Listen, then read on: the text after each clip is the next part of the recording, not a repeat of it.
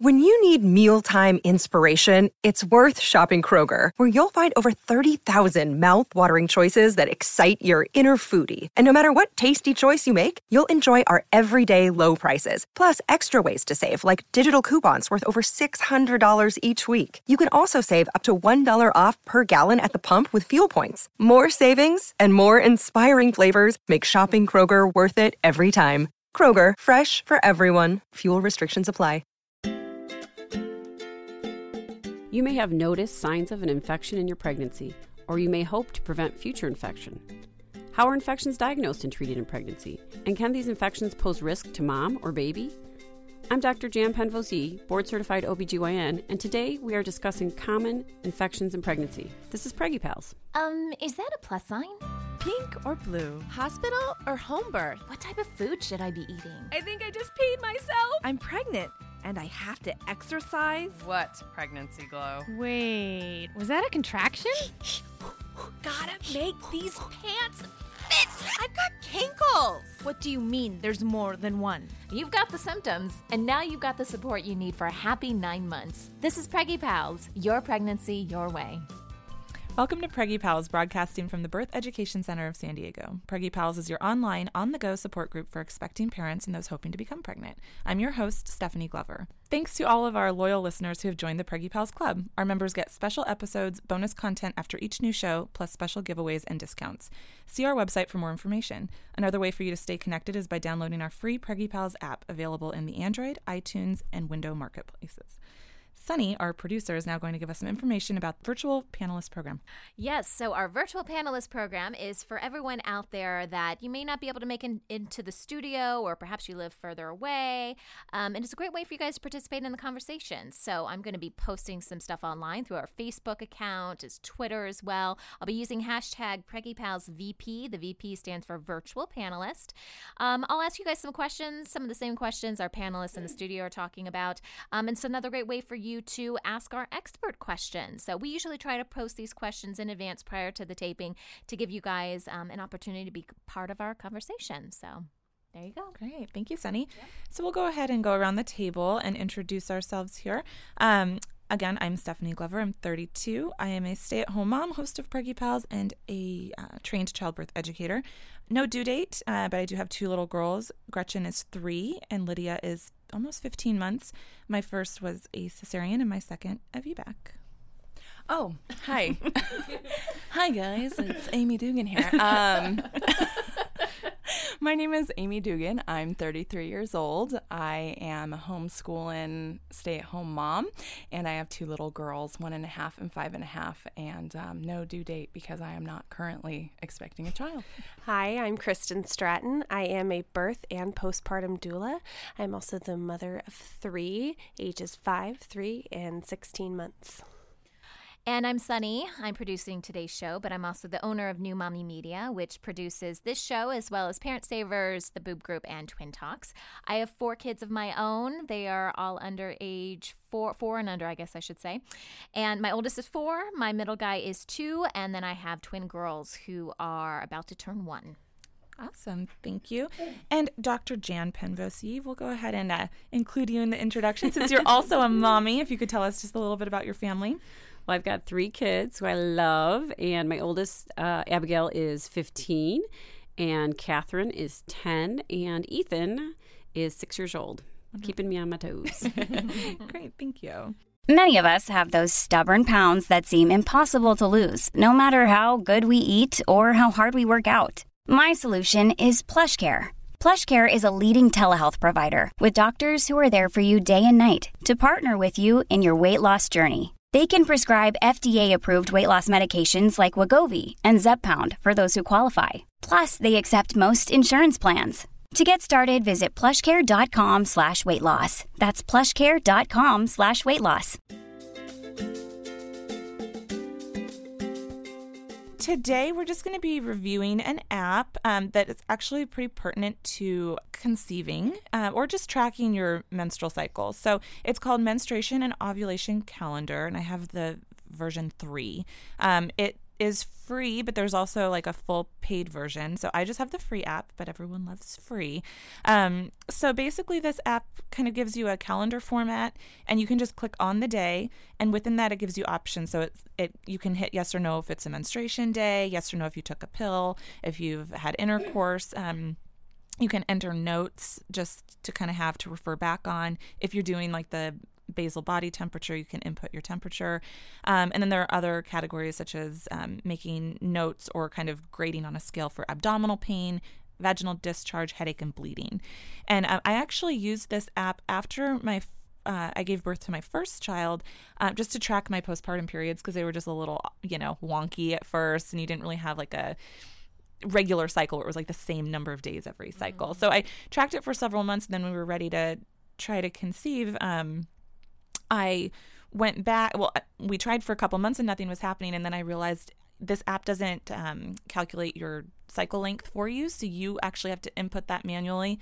And I had to kind of average it. I was just a couple days off. I didn't do my math correctly. So once I did my math, then I input my cycle length, and it'll show you what days you're likely ovulating, really likely ovulating, and so it just kind of shows you like 1 O, 2 O's, or 3 O's, to just kind of help if you're trying to conceive. So. Or if you're trying to not conceive. Or yes.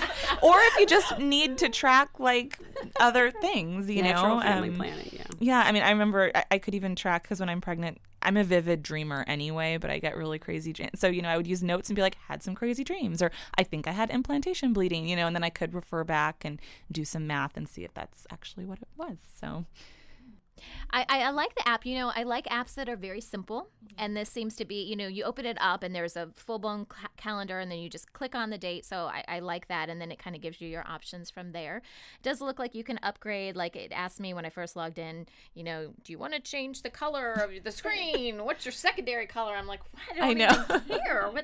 So that was kind of a little strange. But yeah, it seems good. And I was just doing the math. I don't know if this is TMI, but I'm almost a year out and I still haven't had my period yet. So this is actually, I'm breastfeeding. Thank you, breastfeeding. Yes. But this is something that, I'm expecting it to come, know, and so maybe I'll just start using this, when Aunt Flo shows up again, and kind of, because you're right, the postpartum periods are really weird. It can just take a while. Yes, with breastfeeding, and then it's nice too, because once you if you look at it just from the calendar view instead of going into the details of the day, it'll show you if you've made certain notes. So at a glance, you can see that like the pink days are the days that I was on my period, and you can see that I have maybe notes for those days, and I could look in for more. So. Oh, nice. Okay. Yeah. So it kind of gives you an overview when you look at the calendar. So I'm sure there are fancier apps out there, but I mean, I give this a thumbs up. It's worked for me. So. And it's free. Thumbs up because it's free. Okay, round 2. Name something that's not boring. A laundry? Ooh, a book club. Computer solitaire, huh? Sorry, we were looking for Chumba Casino. That's right. ChumbaCasino.com has over 100 casino-style games. Join today and play for free for your chance to redeem some serious prizes. ChumbaCasino.com. No purchase necessary. Void where prohibited by law. 18+. Terms and conditions apply. See website for details. Today we're learning about the most common infections in pregnancy. Joining us here in the studio is Dr. Jan Penvos-Yee. Welcome to Preggy Pals again, Jan. Great to be back. So let's start with, we're going to go through some just really common basic infections that women experience. So let's start with the good old yeast infections. Good old. I mean, who doesn't love talking about yeast infections, right? I love to talk about yeast infections. So can you tell us what a yeast infection is? So basically, we're going to use the real terms, which I do with all my kids, which they hate. But your vagina is full of normal, healthy bacteria and some yeast. And so an infection is when one of those bacteria either doesn't belong, or a yeast that doesn't belong, or it overgrows. One that belongs there, but that it overgrows. And so some of us can carry a little bit of an overgrowth, just kind of a carrier, but some of us have the overgrowth to the point that it's an infection. It's causing problems. So typically a yeast infection is an overgrowth of the growth of the candida, usually is the type that we talk about. and it's causing you problems. It's causing itching. It's causing burning. Not everybody gets discharge. That's a misconception that a lot of people have. Oh, I should have this thick white cottage cheese discharge. Well, not so true. Some people just get the inflammation and even swelling of the labia, and or they can have like a thin, tan, white, watery discharge. So everybody's different, and that's typically from the inflammation that's happening, that watery discharge that we get. Okay, and are some people just more prone than others, or is there an actual cause for? So truly, yeah, there can be even genetic factors. Some people are just more prone to them. People who are diabetic and aren't controlling their blood sugars really well, they are more prone to it. And truly some physical factors such as, you're hot and moist down there a lot and you sweat more, stockings, certain panty liners or that you wear a lot. Things like that can cause problems for you too. And, and people who are immune suppressed, people who have HIV, who have immune suppression from drugs they're taking for other illnesses, they can be more prone to an overgrowth happening, an imbalance. Okay. And even taking antibiotics sometimes That's too? a classic reason for it. And some people are very prone to it. Some people could take 3 weeks of antibiotics and not have a problem. And again, there's probably that genetic factor. Whereas other women, take a 5-day course of something and there it is. And can pregnancy make you more prone to getting it? Or? Absolutely, because estrogen's another trigger for it. So certain birth control pills, especially the higher estrogen pills, can change the flora down there. And pregnancy is a state of high estrogen. And there you go. Well, so I have a question about estrogen. So if you're pregnant and you're having a baby girl, that's estrogen for the baby, but can that actually increase? I mean, there's technically more estrogen, period, right? Correct. Okay. That's a good question that I don't have an answer for. I thought about it. Honestly, I've thought about that before because, this is kind of off track, but birth control pills, for example, we now know that it's okay. I got pregnant on my birth control and I kept taking it till I didn't get my period. And is that more risky for a male fetus, for example, because you're taking estrogen? I don't have an answer for that, but it's really thoughtful and I think of it, but I haven't ever really found an answer for that. Probably not enough of a level for the little peanut in there, especially early in the pregnancy. But and I mean, hormones aside, I remember my cousin, she told me in my first pregnancy, she's like, I have one word to describe pregnancy and it's moist. And I'm like, yeah. You get to know your body in ways you never thought you would. Right. Accurate. So it's a great way to describe because some people weren't moist before. Yeah. Some people are. Yeah. So they think something is seriously wrong with them until they've gone through a pregnancy and right. And then you get the corollary postpartum where you're dry. Right. And you're breastfeeding and all that. Right. Yeah. Definitely. And so how you mentioned there are different types of symptoms. So what usually causes a woman to go in, you said maybe scratching or discharge, and then how would a provider say, yes, this is a yeast infection or right. So we want to do an exam. Okay. First of all, first you want to get a history. The history is always very important. So you want to find out, are there other things going on? Because there's other infections we'll talk about later. Are there other products that someone's using? Have they changed what they're doing? Have they changed their underwear? Have they changed their panty liners? All of that kind of stuff. You want to ask them if something's changed. So history is super, super duper important. And have they had these before? Are they somebody who is familiar with it? Do they know their body? It's incidental, but sometimes they'll say, my mom always had problems. She tells me I've got a yeast infection. So we want to, first get a good history. Then we're going to take a look. And absolutely, we're looking for swelling, redness. Sometimes people have what we call a fissure, or it looks like someone scratched on there. And it may be from scratching itself or just the irritations really erode the skin. Then we look inside the vagina and we take a look at, is there the discharge and is there the same kind of effects inside? And what we can do if we see the discharge or not even see that classic cottage cheese, but just some discharge, we'll swab the walls with a Q-tip. We'll put the speculum in, swab the walls with a Q-tip, and we can make a little slide with some saline. And we can also add some potassium hydroxide that helps us see yeast in a different way. And then we can look under the microscope right then and there. And that's actually usually better than culturing someone out, which can, you can just be somebody who has yeast, but it's not an infection and may not be the cause of your problems because we're supposed to have yeast down there. So we really want the whole picture. And so, for somebody who's having recurrent infections that we don't seem to be getting rid of, then we might want to do the culture as well to see, actually we can type out what kind of yeast they're having. And so for a yeast infection that would go untreated or maybe that's just recurrent, are there risks to mom or baby? So in pregnancy, technically there's not really risks to mom and baby for a yeast infection, except that we can see that moms who've carried a high load of it during the pregnancy, so an asymptomatic yeast overgrowth, that maybe baby's going to be more prone to yeast yeast infections, topical, like diaper rash, postpartum, and things like that. So I've had one patient who has a history once of the baby having significant problems with yeast postpartum, but extremely rare, and I've never found it in the textbook. So, and that's on a history. Okay, and are there treatments that are safe during pregnancy? Absolutely. It's still controversial whether or not we can just say, yes, that diflucan, that pill that everybody loves, that one-dose pill that stays in your system for 10 days, can we just take that in pregnancy? There's some concerns that can cause defects, especially in the first trimester, but at high doses. So, the mom who said, oh my gosh, I didn't know I was pregnant and I took a diflucan and I'm so stressed. There's no studies that show that's a problem. And probably we could give one dose of diflucan, especially in the first trimester of pregnancy.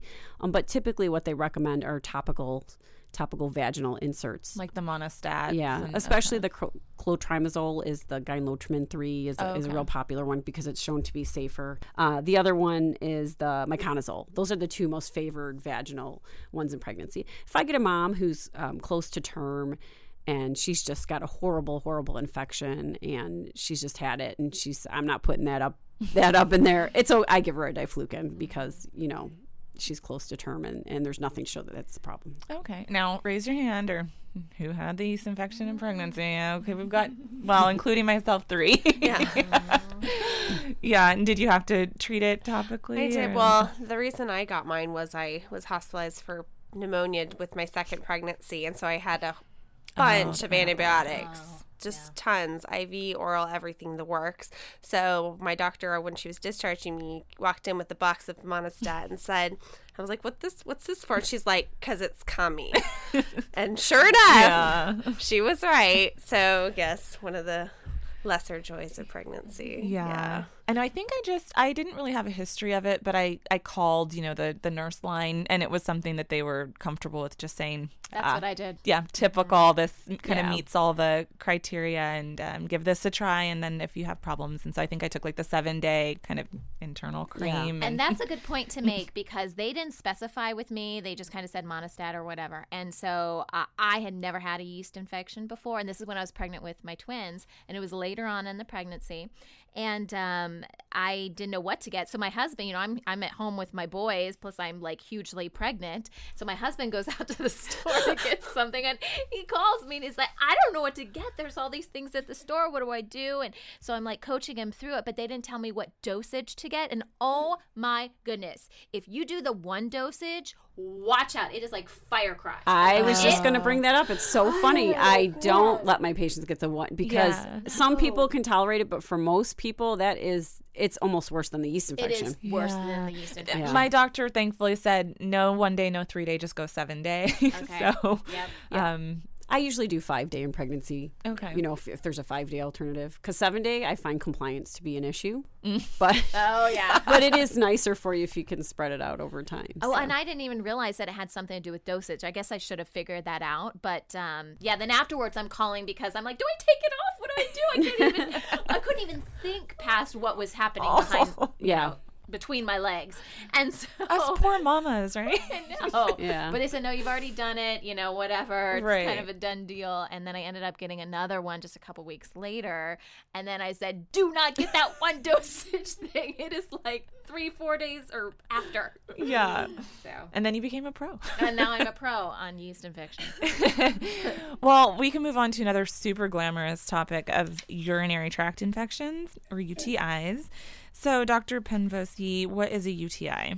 So, UTI is a urinary tract infection. It starts at your urethra, where you pee from, into your bladder, and then up the ureters to your kidneys. So, it's something all along that system. However, most of us, when we say, I got a UTI, mean my bladder's infected. Okay? So, in pregnancy, we're more prone to the urinary tract infection. And again, the hormonal changes and things can affect that as well. But it can be a serious thing in pregnancy. And basically, it's bacteria in your bladder or any part of that system that can cause a problem. And in pregnancy, it's riskier to ascend up into your kidneys, too. You have a higher risk of that in pregnancy, and it can be a bad thing. Yeah, I remember I got one really early on with my second pregnancy, and I've only had one, I think, prior to that, and it was an immediate kidney infection when I was 17. And so I was completely afraid of it getting to that point. And I think I just, again, called the nurse line, and it was at night on a Sunday. And so the on-call doctor called and was like, I just sent a prescription. We'll see you in a couple days anyway, but no, like, go take the antibiotics. This is kind of a big deal. So did anyone else have any UTIs in pregnancy? Yeah. Yeah, I had them all the time because I was chronically dehydrated. Mm-hmm. So yeah, I was always getting, and it's so hard sometimes because you always have to pee anyway when you're pregnant. So sometimes it's hard to distinguish, is this just because I'm pregnant and, I have an overactive bladder, right. or, but then you get some of those less lovely symptoms like the burning. Oh my gosh, the burning is horrible. Yeah. Or I always got that pressure. It almost just, it just felt like a heaviness kind of. Urgency. And, yeah. You have to pee and you can't is what it feels like. Yes. Yeah. If a woman doesn't notice, though, that she has symptoms, like, is there any way that an OB or a care provider might still detect it? Sure. So some of the things you've been saying are good about the symptoms. We have pain with urination. We go quite often. We have urgency where you feel like you have to go and then you get there and nothing comes out. And one of the other symptoms that people might notice is like you feel relief while you're urinating, and then the second you stop urinating, you feel like you're going to die again. So those are all things that can lead to it, but there's also subtle symptoms, right? And so, and the mom, what does the mom say? The pregnant mom, I don't know. I go to the bathroom all the time anyhow, right? Mm-hmm.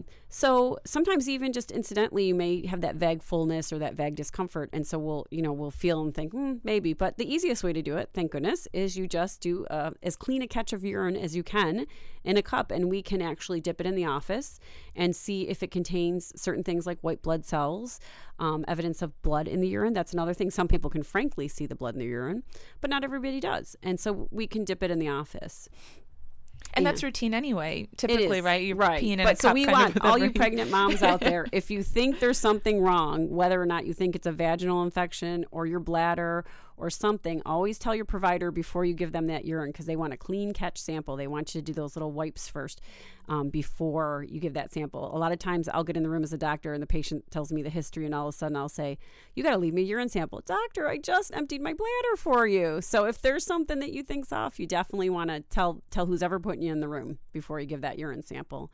And that's the quickest way to tell. But here's a little piece of information too that I think is important, especially if you're someone who's prone to recurrent urine infections, is that if we can get a culture before you start the antibiotic, that's great, because then we can know what bacteria we're dealing with. Most of the time it's that E. coli bacteria, but it helps for people who get recurrence. Now, the flip side of that is I finally got my first urinary tract infection, not pregnant, and it was so awful. I said from that day forward, anybody can call me at any hour of the day. If they are suffering as bad as I'm suffering, I will treat them. I will get up. I will find the pharmacy if I need to for them and treat, because for some people it can be awful. But if we can get a urine sample before, it's better for the long-term history of things. And while you're pregnant, so, clearly you can take antibiotics to help Absolutely. And then there's that other medication, I don't know the name for, that kind of helps with the pain of it. Is that safe in pregnancy? Oh, the stuff that makes your urine orange. Yeah. Oh, yeah. Some of them are safe. There's a couple variants of it, but it does make your urine orange and it can get to the baby. So we usually don't do that in pregnancy. Okay. Gotcha. We don't want orange babies. So if a UTI goes untreated and essentially travels to the kidneys, what does that mean for a pregnant woman? Well, just to keep it short for you, it's a very important thing to take care of. A kidney infection in pregnancy can put you at risk for preterm labor and things like that. It can lead to high fevers, which aren't good for a pregnant mom. The good news is it's treatable. You get it, but it requires hospitalization. You get IV antibiotics until you're 24 hours without a fever. And then you can go home and finish out on oral antibiotics. But the main thing is that's just not something you can treat without antibiotics. You know, maybe an early urinary tract infection, you can do some of those homeopathic things to fix it. But a kidney infection, you have to take it seriously. It's always important to let your doctor know, if we give you an antibiotic, if you don't want to take it, just let us know that you're not going to take it and why, so that we can make sure you're getting the right treatment for what you have. Great, thank you. When we come back, we'll discuss a couple more common infections in pregnancy: bacterial vaginosis and group B strep. We'll be right back. This podcast is sponsored by Skylight Calendar. Let's be real. Running a household can be exhausting and chaotic. And finding the perfect Mother's Day gift, it's not exactly a no-brainer. Until now. The Skylight Calendar is the best way to organize the family and give everyone, especially mom, some peace of mind to enjoy the things that matter most. The Skylight Calendar is a smart, touchscreen calendar that keeps track of and manages the chores, dinner planning, groceries, and to-dos for the whole family. The Skylight Calendar automatically syncs each family member's digital calendars and displays them all together on one color-coded touchscreen. It even doubles as a digital picture frame, so you can finally share all those special moments that are just sitting on your phone. As a limited-time offer for our listeners, get 15% off your purchase of a Skylight Calendar when you go to skylightcal.com/easy. That's SKYLIGHTCAL.com/easy. Get 15% off your Mother's Day purchase now at skylightcal.com/easy.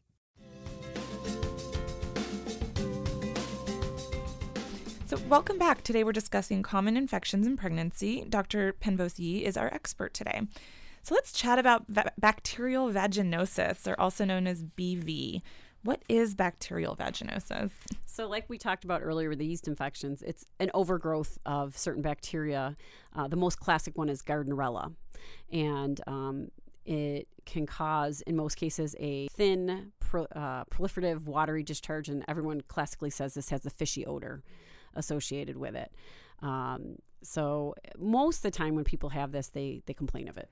Okay. And so if they suspected that they had it, they would come in then for a culture or a swab or... Absolutely. Kind of the same test as yeast infection. You come in, you get the speculum exam, you get a Q-tip. We can look under the microscope.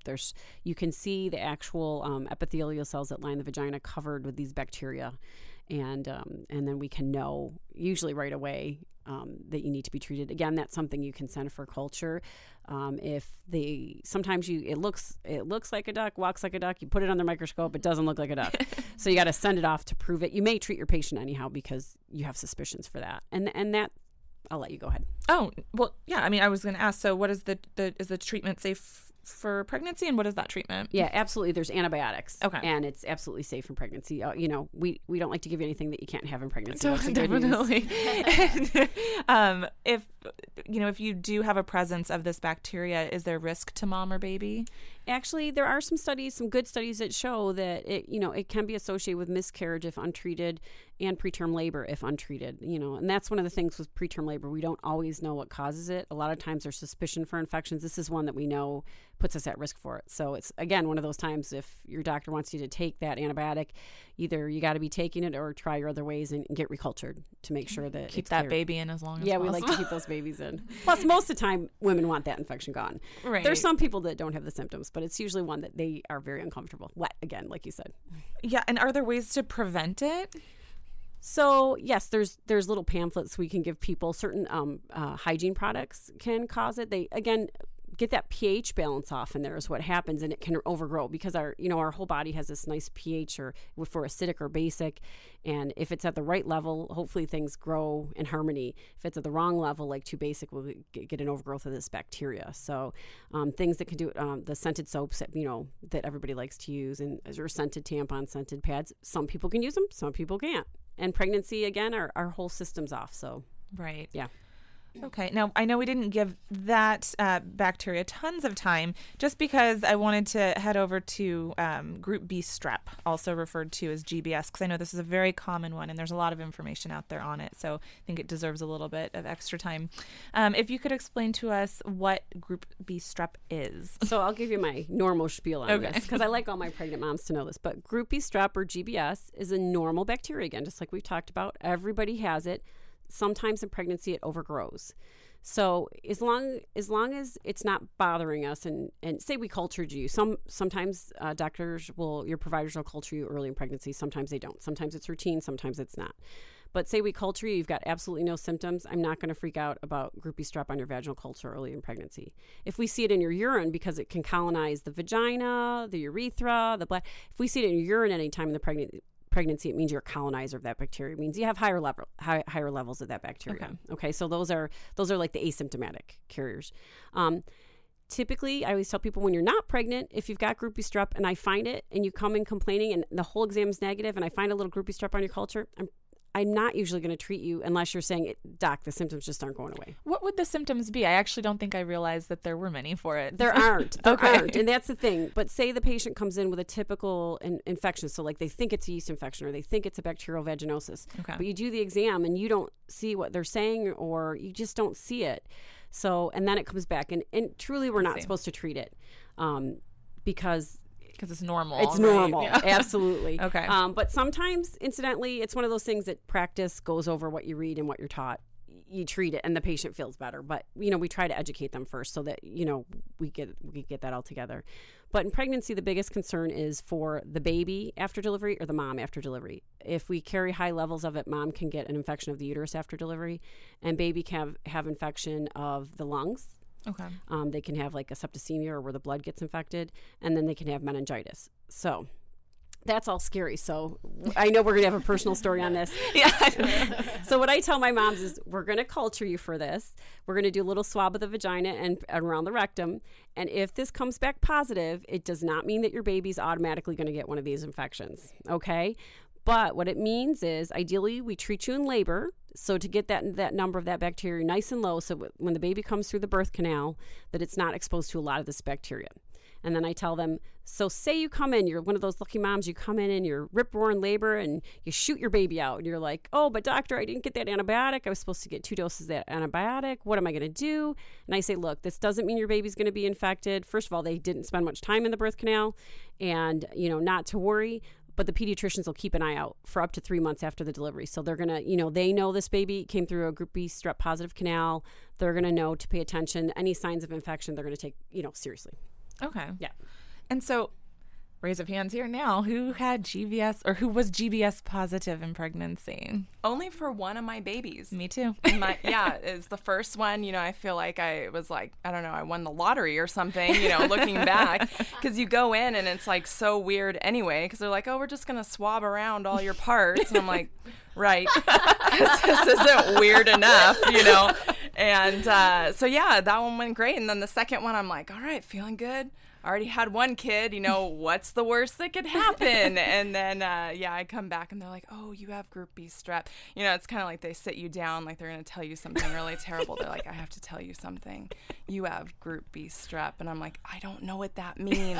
And then they're like, oh, well, and then they try to pull back like, oh, no, it's all the cool kids have Group B strep, and it's just so weird. And so you're like, okay, what do I do? So I go in and my baby was ready to come out. And eventually, it took her a while, but, when she wanted to, she did. And so we drove to the hospital. I did most of my labor at home because that's what I wanted to do. And so, we come in and, when you first go into the hospital, they're always like, well, we'll see if you can stay, and you're like, okay. So they examine me and they're like, oh, you're out of 7. You really mean business. And so they took me into the room and I'm like, but wait, I'm Group B strep positive. So, alert the presses, And so they're like, okay. So they hook up. I mean, I had like 4 nurses working on me because they're like, you're going to have this baby. And now you tell us you have the Group B. And so I'm like, okay. So they give me the antibiotic. And so I'm like doing my best. I'm like, well, I want to have this baby. But like I need 2 bags of antibiotic, And, suddenly it becomes like this speed type situation, like don't slow the bus down or everything's gonna explode. And so so they got 1.5 bags of fluid and I was like, I can't, like I need to have this baby, like it's gonna explode out. And so so I had her, and but then there's all that stress after, like, well, I only got 1.5 bags going on, what's gonna happen, and I mean, right when I found out I had it, I went home and Googled it, which is like the worst thing ever. Because Google. There's no doctor. Absolutely. There's no doctor to be like, oh, but it's going to be okay. Right. You know what I mean? And you're just like reading about all this meningitis and you're like, oh my gosh, like people die from that. And like my baby. And so, the nurses were like, why are you worried? And I'm like, well, because we're watching her. Yeah. And they're like, that means she gets like 1 extra blood test. So, so for all of you pregnant people out there listening, I have a baby who's perfectly fine and like alive and just completely nuts, and I had the Group B, so don't worry. Group B. Had the Group B. It was me. I had the GBS. So, And Kristen, you had it too? I did not have it. you I've didn't. had several of my doula clients have it, and I mean, it's certainly not. You don't want to underscore or downplay the risks of it, but it's not. Doesn't mean you can't have the birth you want. Doesn't mean that your baby's not going to be okay. Right. But it's definitely something to discuss with your care provider. Absolutely. So my provider was different than Amy's, though, because I actually got to swab myself with my second pregnancy. Oh, yeah, they offered me, and I said no. Oh. I will respectfully decline. You can do that for me. Well, and my toddler was in the room, so that was a special sharing moment for us. But swabbed myself, and then I just went about my week or whatever, and I was being seen weekly at the time, and I came back and like, oh, P.S., you have it, and you were positive. So it was not they didn't sit me down, they didn't call me, they were like, it's not a big deal, we didn't even call you. I did have a very precipitous labor, so I showed up pushing to the hospital, and it was a little bit longer, and I could ask Dr. Penfosi this question, but I was about 18 hours post-rupture. I had a slow amniotic leak, but no labor signs, and I was going for a VBAC, and I was a little bit of a rebel. And so when I showed up 18 hours post-rupture, I did kind of get a finger wagging, but they got in about half of the antibiotics, and then I think we just stayed like an extra night in the hospital under observation, and it was okay. And I will go on the record to say I don't recommend that for people. That was just my situation, but there was a lot of support, and I felt in very good hands, because she was monitored and whatnot. But it's funny, all the different stories around it. And so I do want to ask, what is the usual recommendation if you do test positive and your water breaks? Are there considerations within labor that you would typically advise? Yeah, so absolutely. So you, especially say you're a first-time mom and your water breaks, you may not be going to labor for hours, maybe overnight. Right. So we're going to assess you. Are you early labor? Are you even near labor? Do we have to induce labor? How long are we going to watch you? So basically, you start the antibiotic with labor.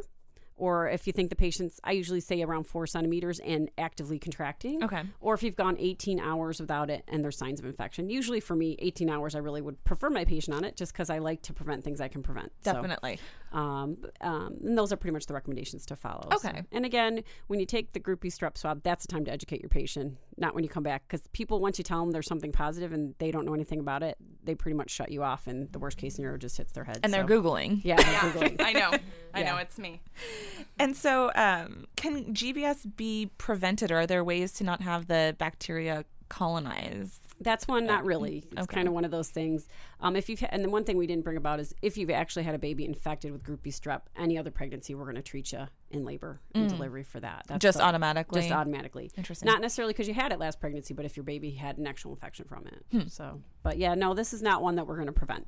Okay. Yeah. So like probiotics or not really? No. Okay. Interesting.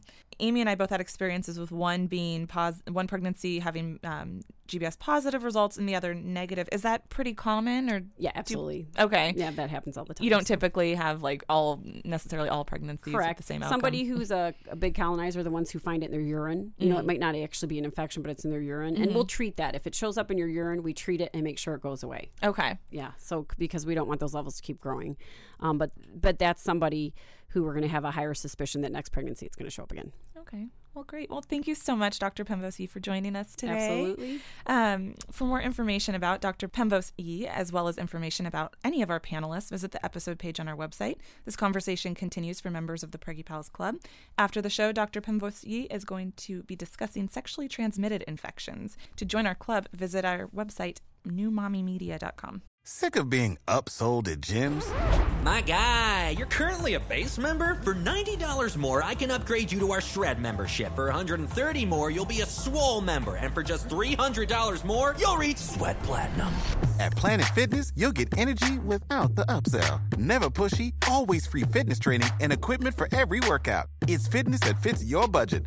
Join Planet Fitness for just $1 down and $10 a month. Cancel anytime. Deal ends Friday, May 10th. See Home Club for details.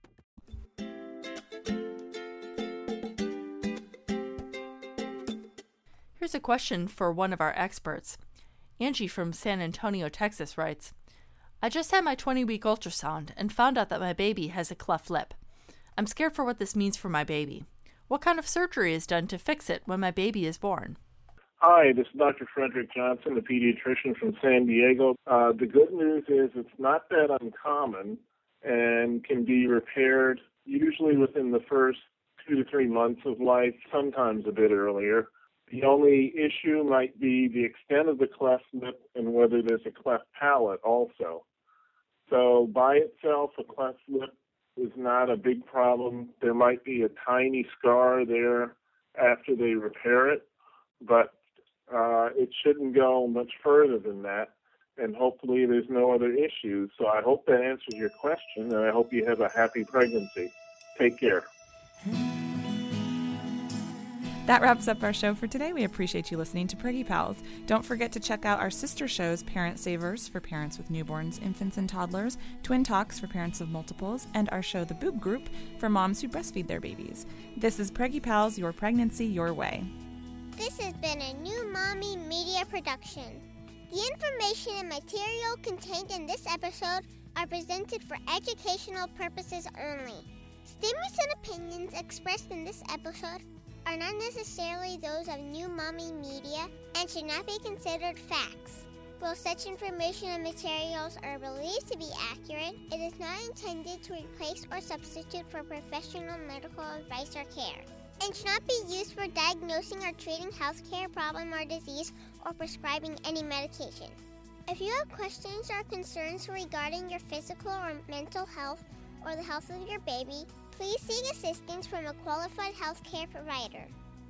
New Mommy Media is expanding our lineup of shows for new and expecting parents. If you have an idea for a new series, or if you're a business or organization interested in joining our network of shows through a co-branded podcast, visit newmommymedia.com. Save big money when you start your next project today at Menards. Check out our great selection of garage and utility lighting options. In stock, ready to take home today. We carry everything to help you illuminate whatever project you're working on. Shop garage and utility lighting products in store at your nearest Menards. You can also view all of our entire selection of lighting options today on Menards.com. Save big money at Menards. Hey mamas, don't forget to check out Mighty Moms. It's our online community built for new moms just like you. Not only can you connect with other moms, but you can also join us backstage for special mom-only online events. And you'll also be notified when we're recording so you can join us as a special guest. Visit our website, newmommymedia.com, and click on the Mighty Moms banner. It's free.